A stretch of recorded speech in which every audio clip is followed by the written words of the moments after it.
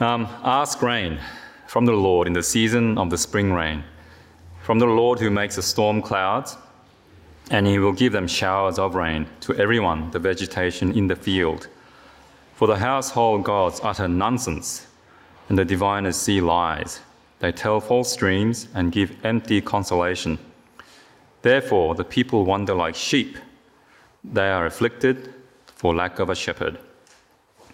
My anger is hot against the shepherds, and I will punish the leaders. For the Lord of hosts cares for his flock, the house of Judah, and I will make them like his majestic steed in battle. From him shall come the cornerstone, from him the tent peg, from him the battle bow. From him every ruler, all of them together, they shall be like mighty men in battle. Trampling the foe in the mud of the streets, they shall fight, because the Lord is with them, and they shall put to shame the riders on horses. I will strengthen the house of Judah, and I will save the house of Joseph. I will bring them back, because I have compassion on them, and they shall be as though I had not rejected them. For I am the Lord their God, and I will answer them. Then Ephraim shall become like a mighty warrior, and their hearts shall be glad as with wine. Their children shall see it and be glad. Their hearts shall rejoice in the Lord. I will whistle for them and gather them in, for I have redeemed them, and they shall be as many as they were before. Though I scatter them among the nations, yet in far countries they shall remember me, and with their children they shall live and return. I will bring them home from the land of Egypt, and gather them from Assyria, and I will bring them to the land of Gilead and to Lebanon, till there is no room for them. He shall pass through the sea of troubles, and strike down the waves of the sea, and all the depths of the Nile shall be dried up. The pride of Assyria shall be laid low, and the scepter of Egypt shall depart. I will make them strong in the Lord, and they shall walk in his name, declares the Lord. This is the word of God. Open your doors, O Lebanon, that the fire may devour your cedars. Wail, O Cyprus, for the cedar has fallen, for the glorious trees are ruined. Wail, oaks of Bashan, for the thick forest has been felled. The sound of the wail of the shepherds, for their glory is ruined. The sound of the roar of the lions, for the thicket of the Jordan is ruined. Thus said the Lord my God, become shepherd of the flock doomed to slaughter. Those who buy them slaughter them and go unpunished, and those who sell them say, blessed be the Lord, I have become rich, and their own shepherds have no pity on them. For I will no longer have pity on the inhabitants of this land, declares the Lord. Behold, I will cause each of them to fall into the hand of his neighbor, and each into the hand of his king, and they shall crush the land, and I will deliver none from their hand. So I became the shepherd of the flock, doomed to be slaughtered by the sheep traders, and I took 2 staffs, one I named Favor, the other I named Union, and I tended the sheep. In 1 month I destroyed the 3 shepherds, but I became impatient with them, and they also detested me. So I said, I will not be your shepherd. What is to die, let it die. What is to be destroyed, let it be destroyed. And let those who are left devour the flesh of one another. And I took my staff Favor, and I broke it, annulling the covenant that I had made with all the peoples. So it was annulled on that day, and the sheep traders who were watching me knew that it was the word of the Lord. Then I said to them, if it seems good to you, give me my wages, but if not, keep them. And they weighed out as my wages 30 pieces of silver. Then the Lord said to me, throw it to the potter, the lordly price at which I was prized by them. So I took the 30 pieces of silver and threw them into the house of the Lord, to the potter. Then I broke my second staff in union, annulling the brotherhood between Judah and Israel. Then the Lord said to me, Take once more the equipment of a foolish shepherd.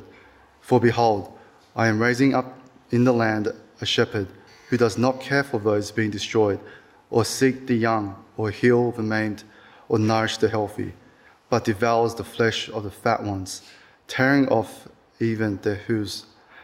Woe to my worthless shepherd, who deserts the flock. May the sword strike his arm and his right eye. Let his arm be wholly withered, his right eye utterly blinded. This is the word of the Lord. Well, good morning, everyone. Wonderful to see you at church this morning. If you've been with us for some time, you'll notice that we have new lights, and so you're looking very bright at church this morning. My eyes are just reeling from the glory that's in front of me. So welcome if you're a regular. Welcome also if you're joining us for the first time. I see a few new faces around, and so if you are joining us for the first time, wonderful that you're here, and we hope that this is the first of many times that you come and join with us. My name is Huey. I'm one of the ministers here in our parish, and it's great to meet you. Please keep Zechariah 10 and 11 open in front of you. And I'm going to lead us in prayer and ask for God's help as we look at this part of his word this morning. Let's pray. Heavenly Father, we thank you for gathering us together today, and thank you that you are the giver of rain that we need. And we thank you, Father, for the rain that we have today, but even more for the opportunity to meet together as your people. Father, please be with those who are unable to be here physically today because of sickness. Please give them healing and comfort. But we pray that whether we are here physically or whether we are on Zoom, that you would please help us to concentrate on the things that you say, that we would hear your voice clearly, and that you would help us to follow the things that you say. And we pray this in Jesus' name. Amen. Well, friends, some years ago, there was a suggestion that we should have leaderless Bible study groups. We should have leaderless Bible study groups. It's probably a sign of the age we live in, which is very suspicious of any kind of authority. But the suggestion was that we should have Bible study groups with no leaders, where we simply turn up and discuss the Bible together. What do you think about that idea? Would you be in favour of something like that? On the surface, it sounds like a very attractive thing, doesn't it? We are all equal. We all have things we can contribute to the group. We all have the Holy Spirit, if we are Christians, guiding us. And so what need is there for a leader? But it's a nonsense. For whether we assign a leader to a Bible study group or not, when a Bible study group, or any group for that matter, meets together, somebody will inevitably start to lead the group. It might be through strength of personality, it might be through their knowledge, it might be through other factors, but even if you don't assign a leader to a group, a leader will emerge. And so the real question is not whether or not we have leaders, but whether the leaders we have are good leaders or bad leaders. Now, this morning we're looking at two chapters in the book of Zechariah. They're long chapters, and so I'll try my best to help you to understand these chapters. But I want you to see that our passage today is really all about leaders.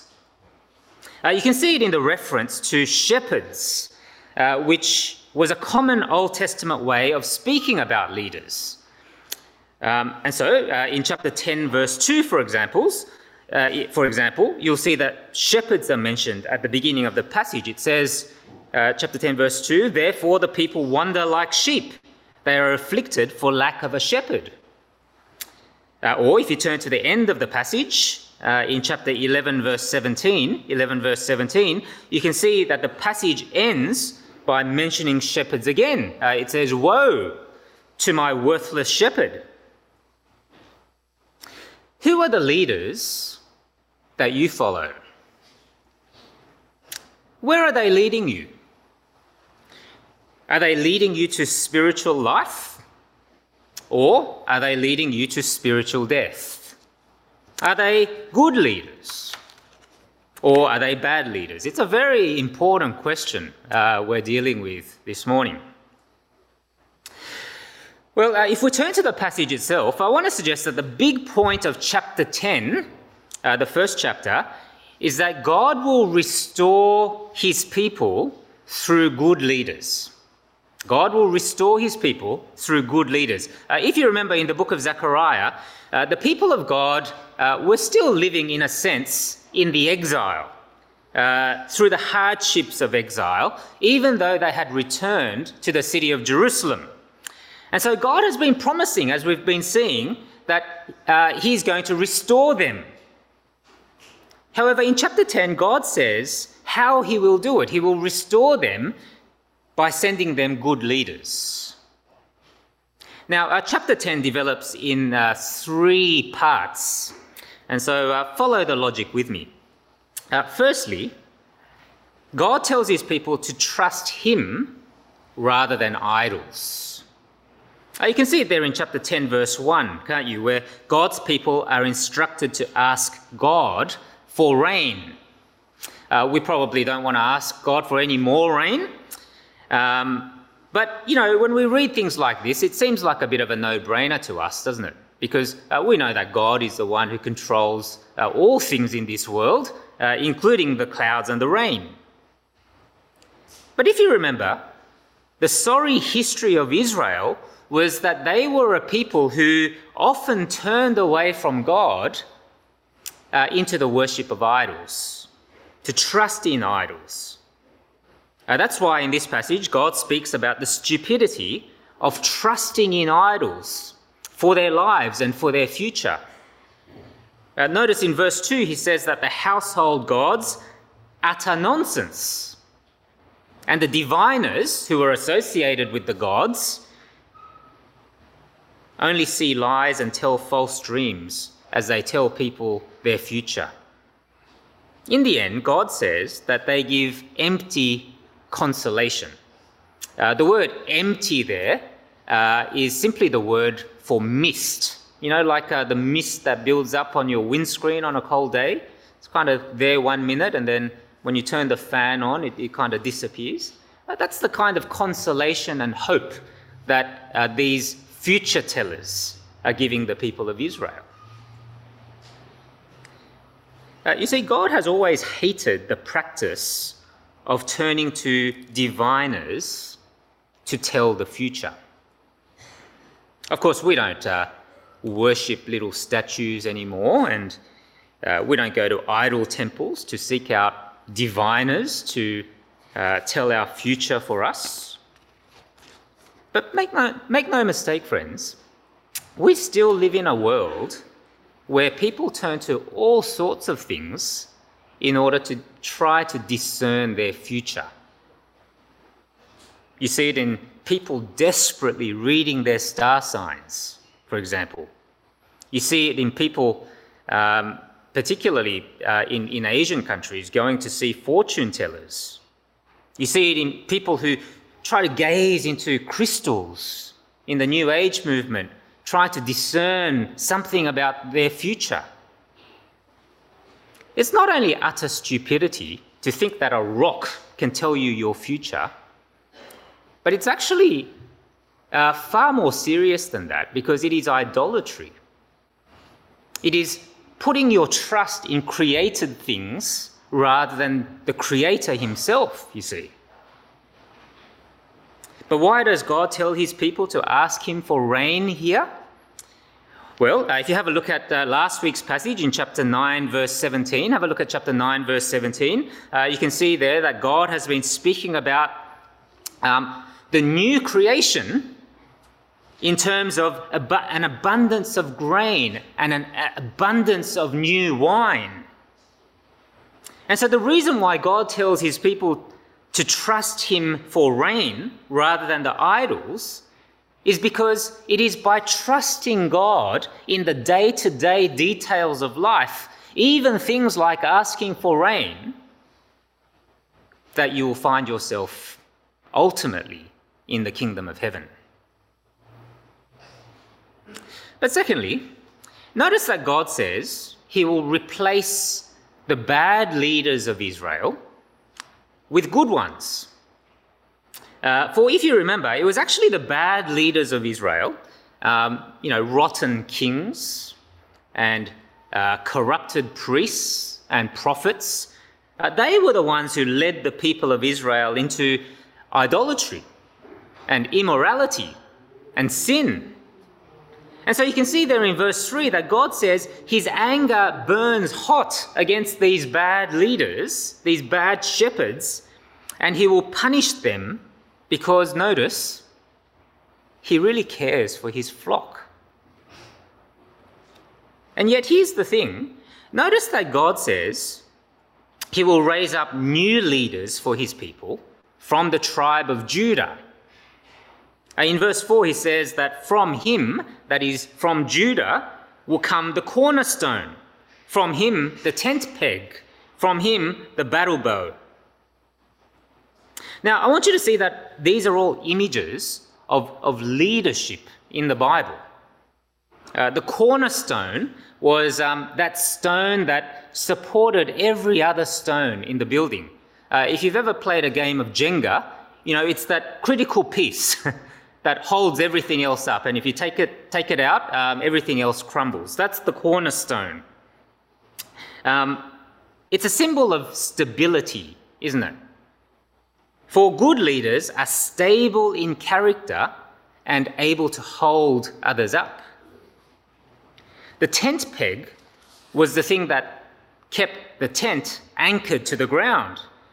It was a symbol of reliability because, when the wind blows, you need the peg to reliably hold the tent in place so it doesn't blow away. You see, good leaders are reliable people. That's why a good indicator of whether someone is a good leader or not is whether they turn up to things on time. Have you noticed that? We often joke when people consistently turn up late to meetings saying, they're just running on Korean time, or they're running on subcontinental time, or African time, or whatever it is. But those who consistently turn up late to things are not reliable. In the end, not loving, and therefore will make poor leaders. However, notice, friends, that the third image is of a battle bow. In fact, verse 5, if you have a look, is very violent, isn't it? It speaks of trampling the foe. It speaks of fighting a battle. It speaks of putting people to shame. In many ways, it seems quite jarring to us to kind of move in this chapter from images of leaders as shepherds to leaders who are kind of trampling on people's heads. But that's because we don't actually know what it is to be a shepherd. We are so used to seeing airbrushed pictures of Jesus as a shepherd, sort of frolicking among the sheep and looking as though he wouldn't hurt a fly, that we don't understand that shepherds were the ones who fought for their sheep. If wolves attacked, it was the shepherd who would need to fight them and tear them to pieces if he was going to protect his sheep, you see. And so, good leaders are also fighters. They fight for their sheep. They pray for their sheep.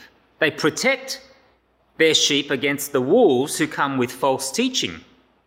They sometimes even have to fight with their sheep in order to help them from putting themselves in danger. But the third point of chapter 10 is that God will send these good leaders to his people. Why? Well, in order to restore his people once again. I won't go through the rest of chapter 10 in great detail in the interest of time. But notice that it's all about restoring God's people again. In verse 6, God will strengthen his people because God is compassionate in his character. God will restore his people from exile as though he had not rejected them. In verse 8, God will gather his people who have been scattered. He will redeem them. In verse 11, he uses salvation imagery from the Exodus, saying that he is going to part the sea again so that his people can walk through and know salvation once again. You see, the point is that God is going to restore his people once again through good leaders. Now, friends, if you know the history of what happens after the time of Zechariah, you will know that the people of God continue to suffer under bad leadership again and again and again. These leaders didn't care for their people. In fact, rather than leading people to God, these leaders led the people to sin and degeneracy and idolatry. And so roughly 500 years after the time of Zechariah, God sends Jesus to the nation of Israel. And do you remember the time when Jesus comes and he feeds the 5,000? What does he feel when he sees the crowd before him? Well, in Mark chapter 6, it says, when Jesus went ashore, he saw that great crowd and he had compassion on them because they were like sheep without a shepherd. You see, Jesus is God's good shepherd. He is God's good leader from the tribe of Judah who has come to show compassion on his sheep. He is the cornerstone who provides stability for his people. He is the tent peg who is reliable and can be trusted. He is the battle bow, who fights for his people. He is the one who strengthens and restores and saves his people. And unlike other leaders who take advantage of the sheep for their own benefit, well, Jesus is the one who comes humbly. If you remember from last week, riding on a donkey to lay down his very life for his sheep, so that his scattered people like you and me, might once again be gathered to God. But we still live in a time when there are bad leaders, don't we? It's not only that we can be led by bad leaders who teach false things, false teachers, in other words, but there are no shortage of leaders and voices in our world who try to lead us into idolatry and immorality and sin. Which is why God also gives the gift of other leaders in the church who are entrusted with the role of caring for the sheep so that they do not go astray. These are leaders such as pastors. These are leaders such as growth group leaders. You know, they can never replace Jesus, who is the great shepherd of his sheep, of God's people. But these leaders are to be under shepherds. In fact, I don't know whether you realize, but the word pastor just means shepherd, because a pastor is an under shepherd, under the great shepherd. And these men and women are to be stable and reliable and trustworthy people who are willing to fight for the sheep that they are to protect. They are to be like Jesus in being willing to lay down their lives to serve the sheep. They are not to be like other leaders in this world who are only in it for themselves. They are to humbly lay down their very lives for the sake of others. When I was involved in university ministry, I used to say to the young women, if you're looking for a husband, look for a man who stacks the chairs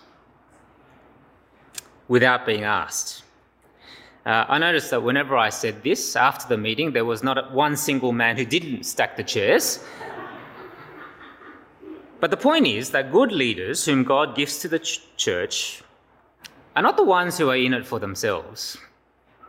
They're the ones who humbly serve others without having to be asked, willing to lay down their lives for the sheep. I think we have great leaders who are like this in our church family. I thank God regularly for the team of leaders that God has given to us. And so my encouragement to you is to look after the leaders that God has given us as a gift. Pray for them. Thank God for them. Follow them as they follow Jesus. And desire to be like them as they desire to be like Jesus. For it is a wonderful thing in God's eyes to desire to be a leader of God's people. And boy, is there a need for good leaders, not only in our church, but in the church all over the place.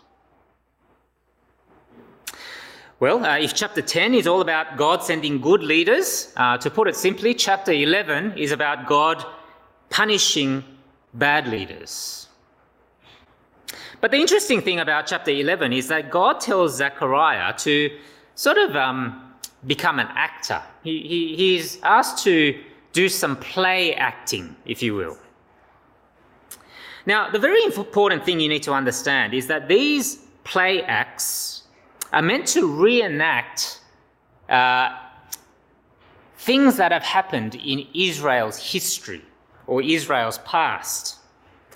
And so you can see there in verse 4 that Zechariah is to play the role of the shepherd of God's flock who are doomed for slaughter. In other words, Zechariah is to play the role of God as the good shepherd, but God in his capacity as the judge who will slaughter his very own people. Why will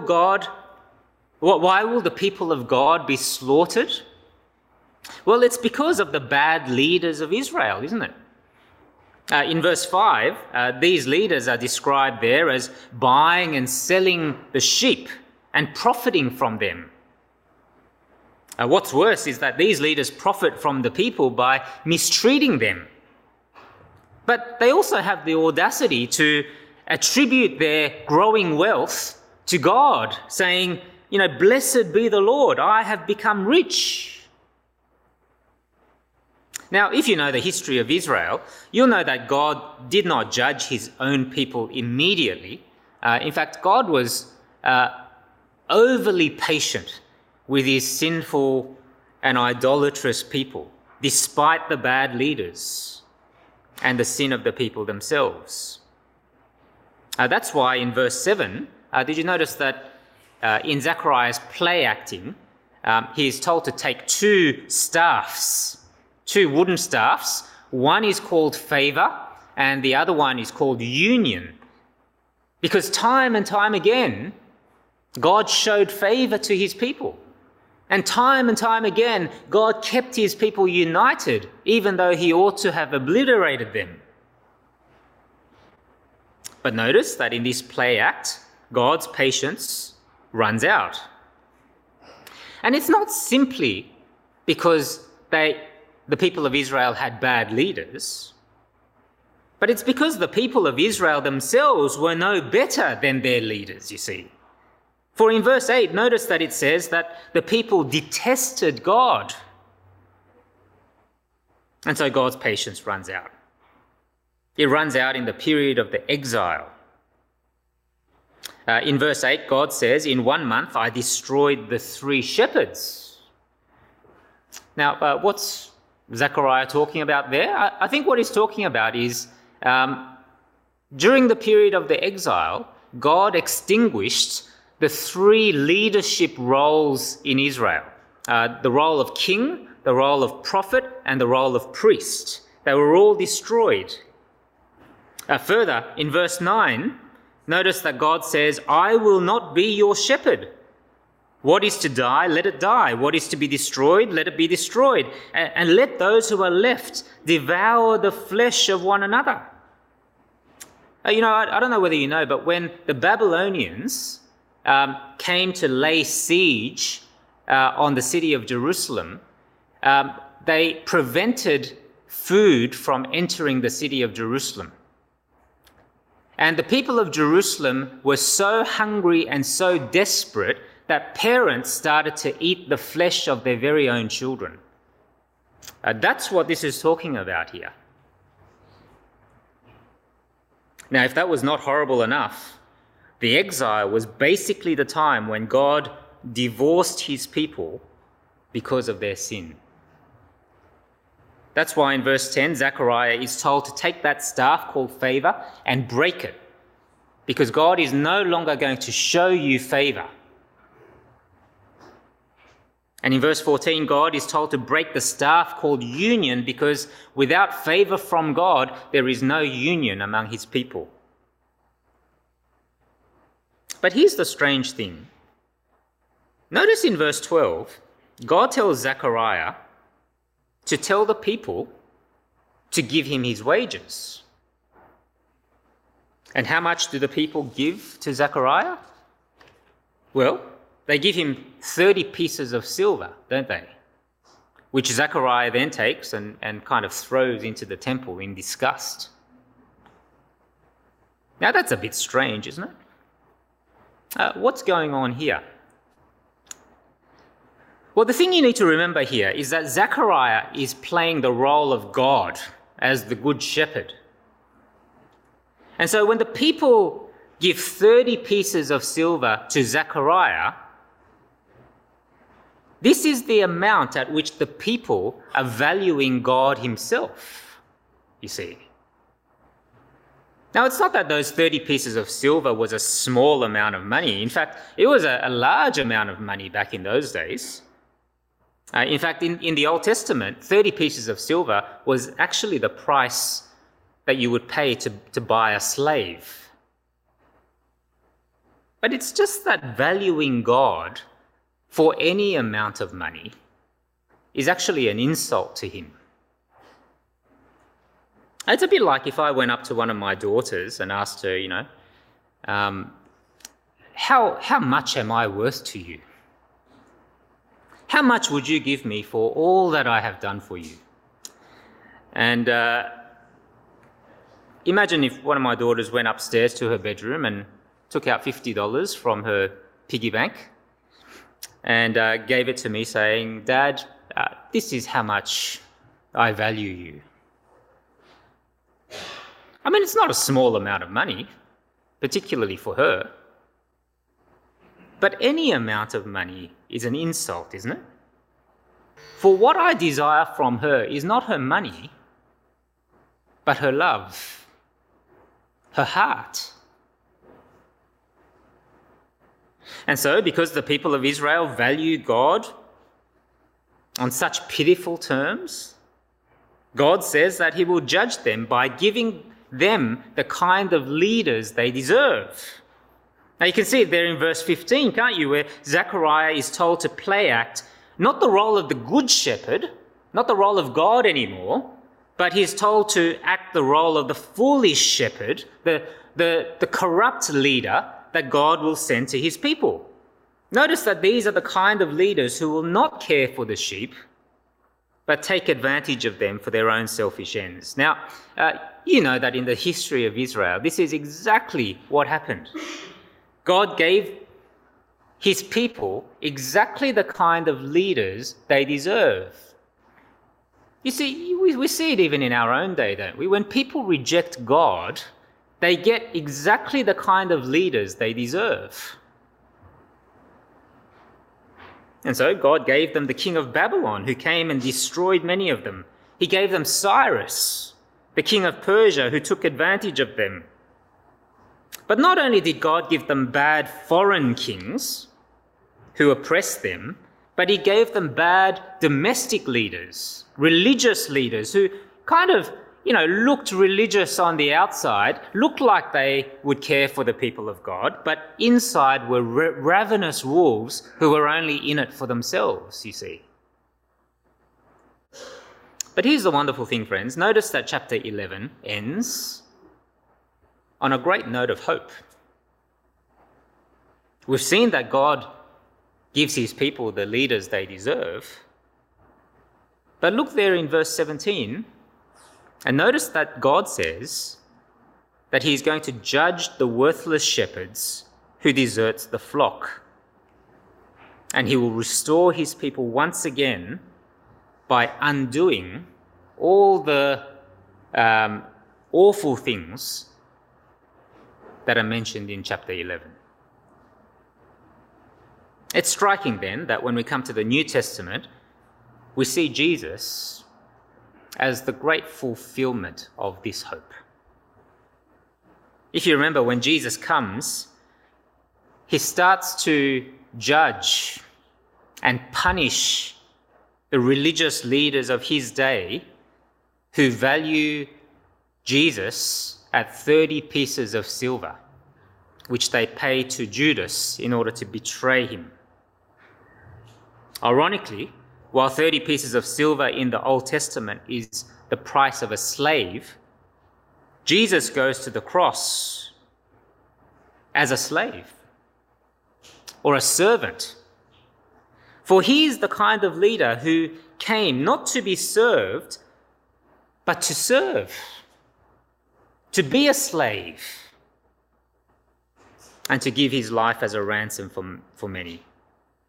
You see, he is the one who has come as God's great leader, who pays the ransom price to set people like you and me free from the penalty and power of sin in our lives.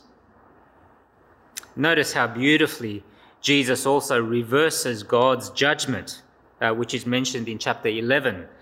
In verse 8, we saw that God destroyed the office of prophet, priest, and king.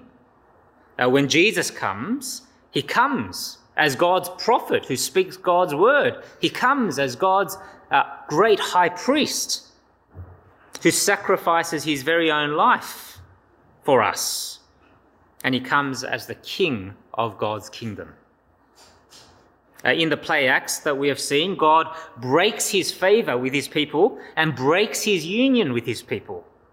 When Jesus comes, it's almost like he puts those staffs back together. He starts showing favor to his people. And he starts uniting his people, both Jew and Gentile. People who can now be forgiven and receive eternal life through the cross. You see, in Jesus, we have a great shepherd who will not lead us like the other leaders of this world, who lord it over others and who are in it for themselves, but a great leader and shepherd who cares for his sheep. Jesus is the one who cares for you. Jesus is the one who cares for us, even though we have detested God and rejected God, and sometimes even bitten the hand of the one who feeds us. He is the one who cares so much that he laid down his life for sinful sheep like us, that we may be restored to God and his kingdom. Indeed, he is the great shepherd of God's people and a great leader that we do not deserve, but whom God has kindly given to us. And so, my brothers and sisters, will you follow Jesus as your great shepherd? If you are a Christian here, how are you going in following Jesus as your great shepherd? Are you listening to his voice in the scriptures? Are you working out how you can obey him as he guides you and leads you into the promised land of heaven? Or are you resisting him, constantly trying to work out a different path to the one that he wants. But if you are here and you are not yet a Christian, then will you follow Jesus as your good shepherd? To reject Jesus doesn't mean that you don't have other leaders in your life. It simply means that you will be led by leaders and ways in this world that will only end in judgment from God rather than his favour. And so make no mistake, it's not a question of whether you have leaders or not. It's a question of whether your leaders are good or bad. Follow Jesus as your good leader, as your good shepherd, the one who has come to show you compassion, to bring you forgiveness, and to bring you into eternal life itself. Let's pray. Heavenly Father, we thank you for your word to us this morning from Zechariah. Thank you for reminding us of our need for a good shepherd who will lead us to life rather than death. Thank you that even though we don't deserve such a shepherd, you have given us a shepherd that we don't deserve in Jesus. Father, thank you that he laid down his life for us as his sheep and continues to be reliable and trustworthy and powerful in protecting us as his people. Now, Father, we do thank you that in your kindness you also give to your church leaders who will be able to point us to Jesus. What a great and precious gift it is to have good leaders in our church. I thank you for the leaders of our own church here, and in particular our growth group leaders who work so hard at teaching and rebuking and correcting and pointing us to Jesus each week. And we pray that you would encourage them and sustain them so that they might serve Christ joyfully and for the benefit of the flock. And we also pray that there will be many more people growing in maturity and reliability in our congregation, whom you will raise up as future leaders as well. For we pray this for Jesus' sake and for his kingdom. We pray in Jesus' name. Amen.